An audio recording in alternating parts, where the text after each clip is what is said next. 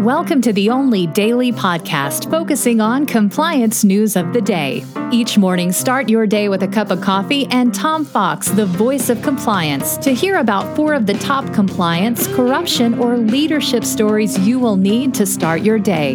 The Daily Compliance News is a production of the Compliance Podcast Network. May 7, 2020, the Corruption is Now Legal edition. And we start off with that, our case article from the Wall Street Journal. The Supreme Court threw out the Bridgegate convictions, saying that not every corrupt act by a state or local official is a federal crime. The Supreme Court has literally gutted the U.S.'s ability to now bring politicians to justice for criminal acts they've engaged in terms of bribery and corruption.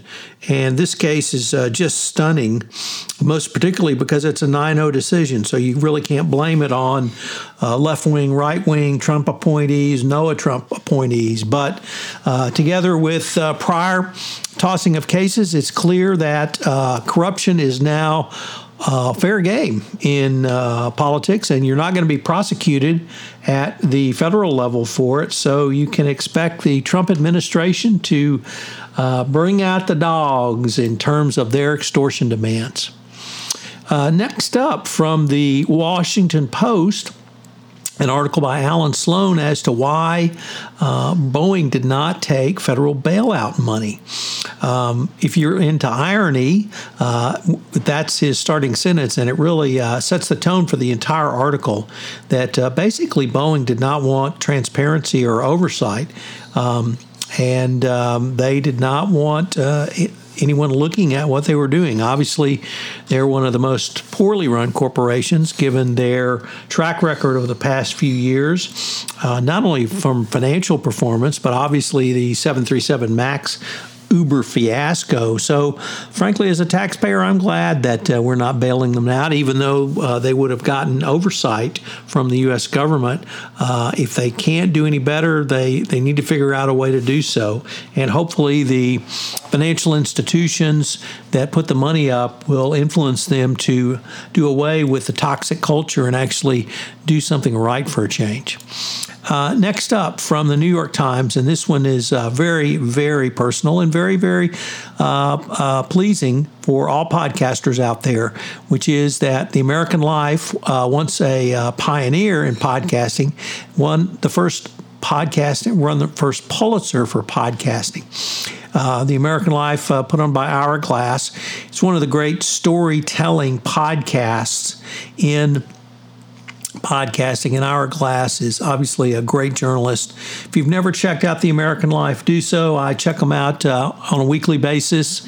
It's great storytelling. Congratulations to Hourglass and his entire team, and to the podcast industry. It's our first Pulitzer, so let's celebrate and pat ourselves on the back a little bit.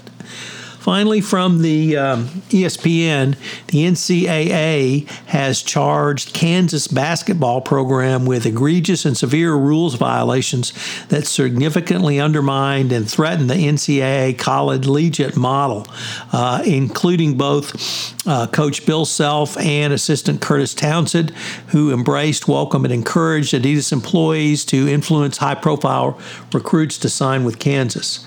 This has been known for some time. Kansas, of course, vehemently denies that they've done anything wrong, but this is just devastating to the Kansas program, and we can only hope that the NCAA will actually have some backbone this time and do something, put some sanctions on Kansas. Since they haven't won anything, they can't strip them from a title, but they can sure hurt them recruiting going forward and get the message out that the NCAA was not going to tolerate this. But it's the NCAA, and of course you have to play the song Bring in the Clowns, because they are the biggest clownish operation around. Coming up on this month's edition of the Compliance Life, I visit with Ellen Hunt. She's the CCO at AARP. We're going to have 4 episodes on Ellen's journey up to the CCO chair and beyond. The Daily Compliance News is a production of the Compliance Podcast Network and a proud member of C-Suite Radio. I hope you'll join me again tomorrow.